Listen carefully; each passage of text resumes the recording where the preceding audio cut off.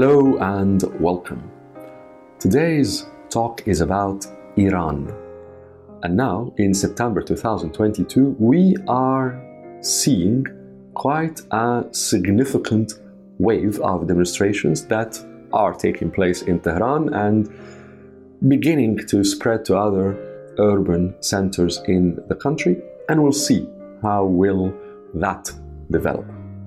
But the important point here that this is not the first wave of demonstrations, expressions of anger in Iran in the last 10-15 years. There was a major revolt, even the beginnings of a revolution, I would say, in 2009.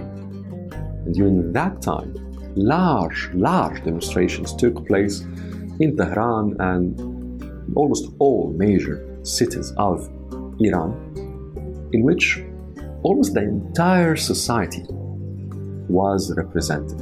So there were people who were on the streets because they had economic demands, inflation, the lack of certain basic staples, but also there were people from the upper middle classes, from very quite rich parts of Tehran and other Iranian cities. There were men and women, people of different ages. In 2009, the demonstrations that took place in the country, I would say, represented large segments of the Iranian society. And the demands then were political demands. That's why the responses of the regime of the Islamic Republic in Iran in 2009 were very assertive. And the revolt or the beginnings of the revolution were stopped. In 2018, and in the immediate aftermath of a presidential election in Iran, another wave of demonstrations took place, much smaller than 2009, and I think of less representation, societal representation, yet still quite significant. And again, the Islamic Republic of Iran, the regime, assertively intervened and stopped the whole thing. Now, in September 2022, we are seeing a third expression of anger. When you have three such revolts, such expressions of anger, in the span of less than 15 years, I think this merits looking beneath the surface, trying to understand what's really behind all of that. But before we do that, why Iran? Understanding Iran is very important for anyone interested in the wider Middle East, in the Gulf, the Arabian Peninsula, Iraq, the Eastern Mediterranean, North Africa, Turkey even. Iran is very important for this entire region because geographically it's large. Iran is effectively a link between Central Asia and the Levant and the Eastern Mediterranean, and that gives it strategic importance. Add to that Iran is demographically sizable, especially when it's compared to its Arab neighborhoods. And demography matters. Demography is weight. The number of the people in Iran is large, and that gives it weight, gives it importance. But in addition to that, and in my view, much more importantly, is the cultural influence of Iran. Iran is a civilization, and a wonderful, rich civilization with immense contributions in art, in poetry, in crafts, literature, spirituality, thinking about the divine, philosophy. A wonderful, rich civilization.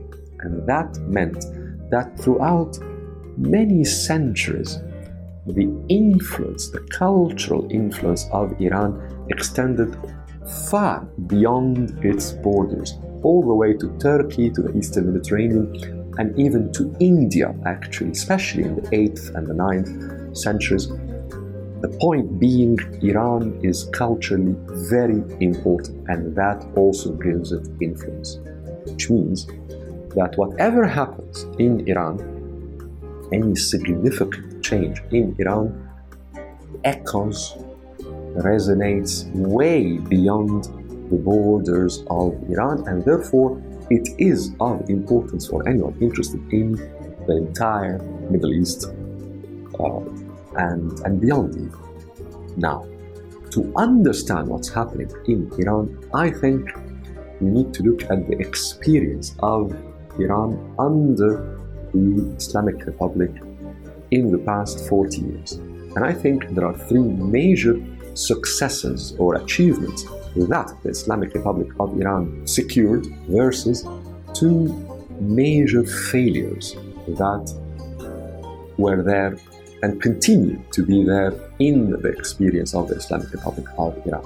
Let's start with the successes or the achievements. The first one of them is simply that the Islamic Republic of Iran or in Iran continued to survive. That by itself is an achievement because that Islamic Republic was born out of an internal conflict in Iran right after the fall of the Iranian monarchy, the regime of the Shah Mohammad Reza Pahlavi. When that regime fell due to major demonstrations in the country, it wasn't particularly clear what will be the regime that will come to rule, because in the revolution that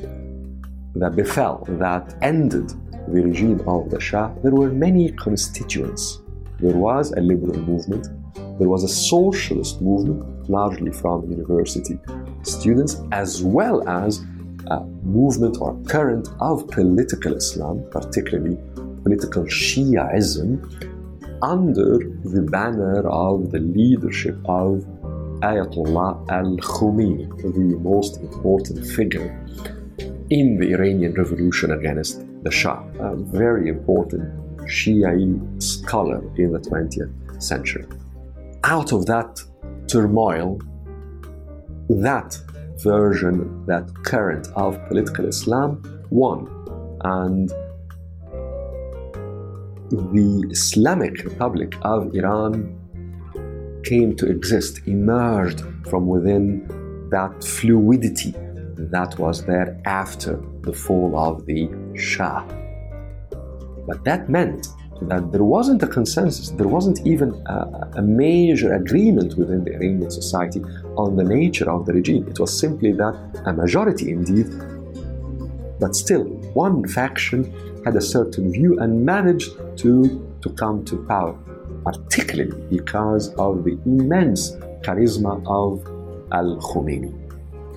And then, immediately after the Islamic Republic of Iran or in Iran came to power, it started to face one challenge after the other until today.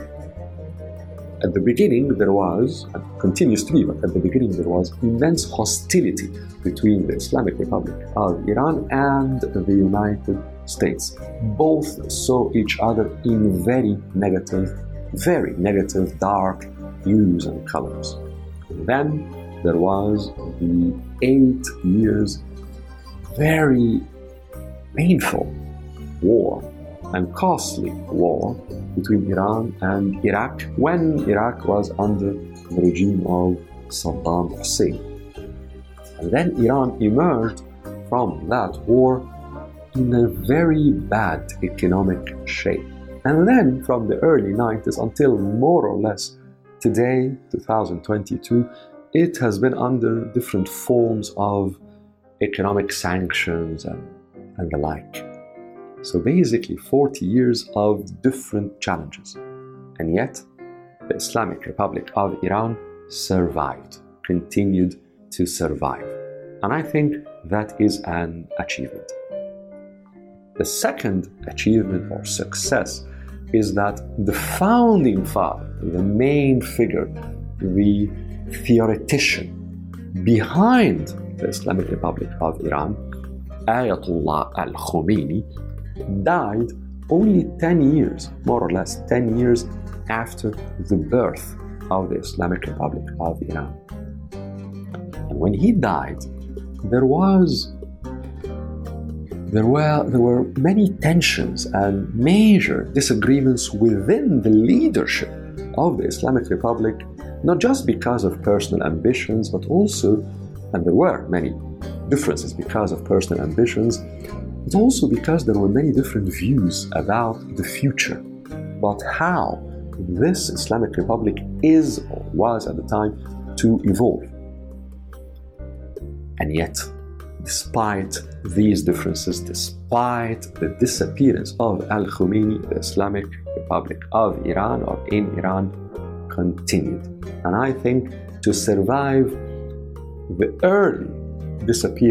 relatively early disappearance of al-Khomeini, and to continue despite the internal tensions, is a success. The third success, I think, is the most important and the most strategic, which is the expansion of influence.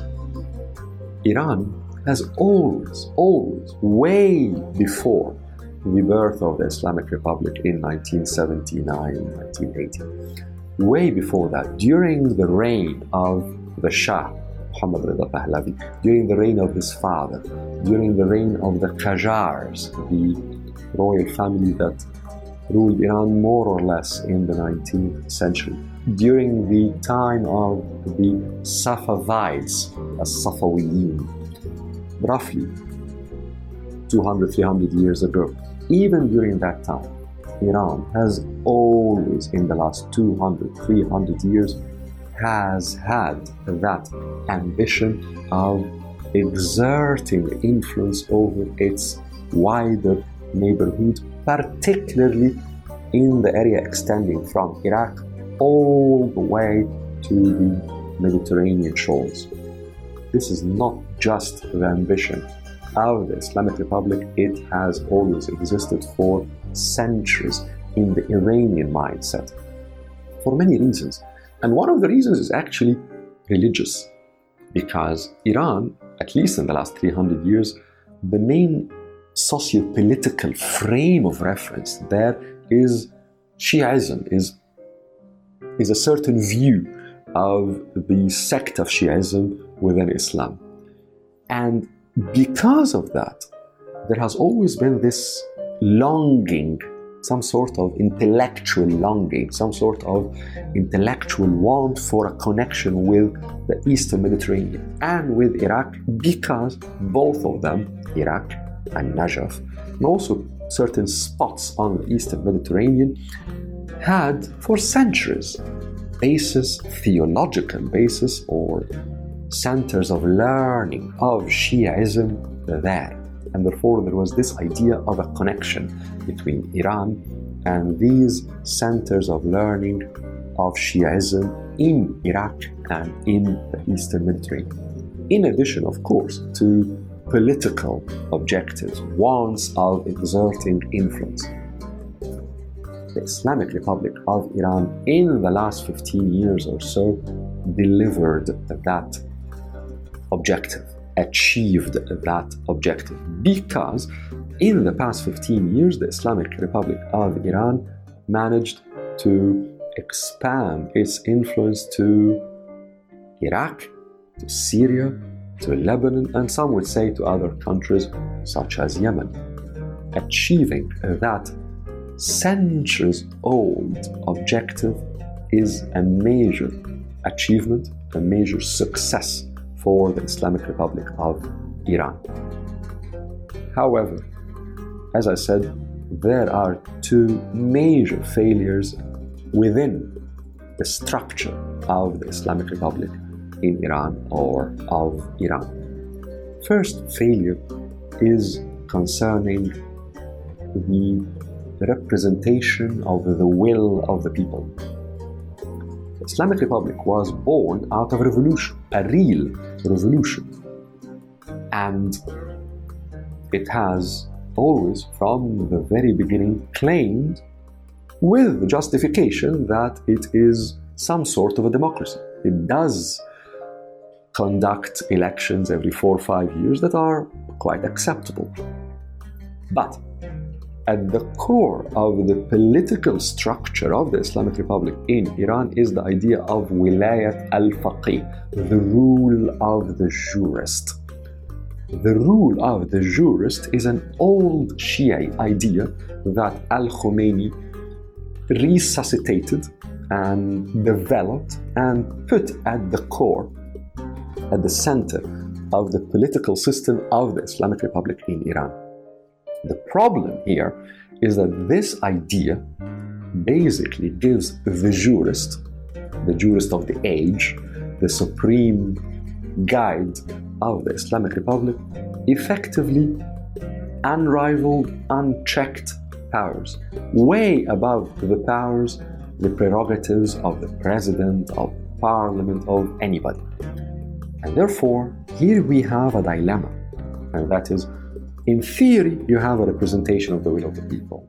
There are elections, but there is an ultimate political power at the apex of the political system that is unrivaled in its powers and unchecked in anything it does. Supreme guide. And that's a dilemma.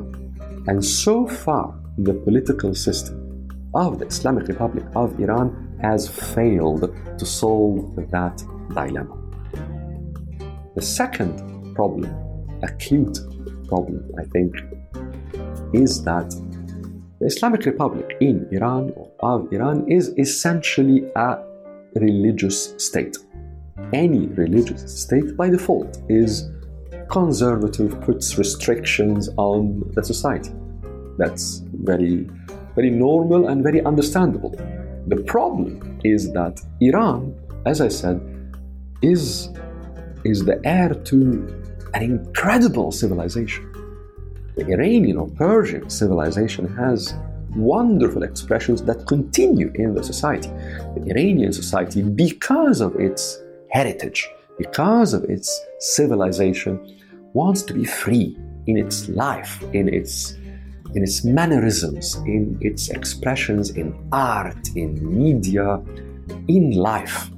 This inherent liberalism, desire for freedom, flies in the face of the ultra-conservatism of a religious state. And I think this confrontation, this tension, has repeatedly expressed itself over the past 30 or 40 years, and it remains one of the most fundamental, if not the most fundamental problems at the core of the social and political structures of the Islamic Republic in Iran or of Iran.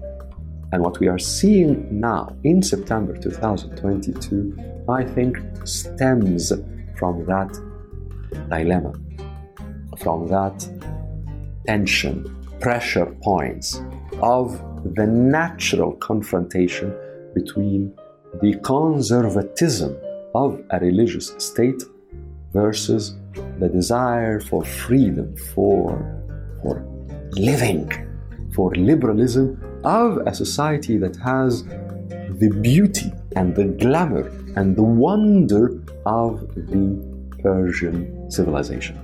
And I think if that dilemma is not solved, there will certainly be major changes in the political system, in the social system in Iran, and maybe not in the distant future.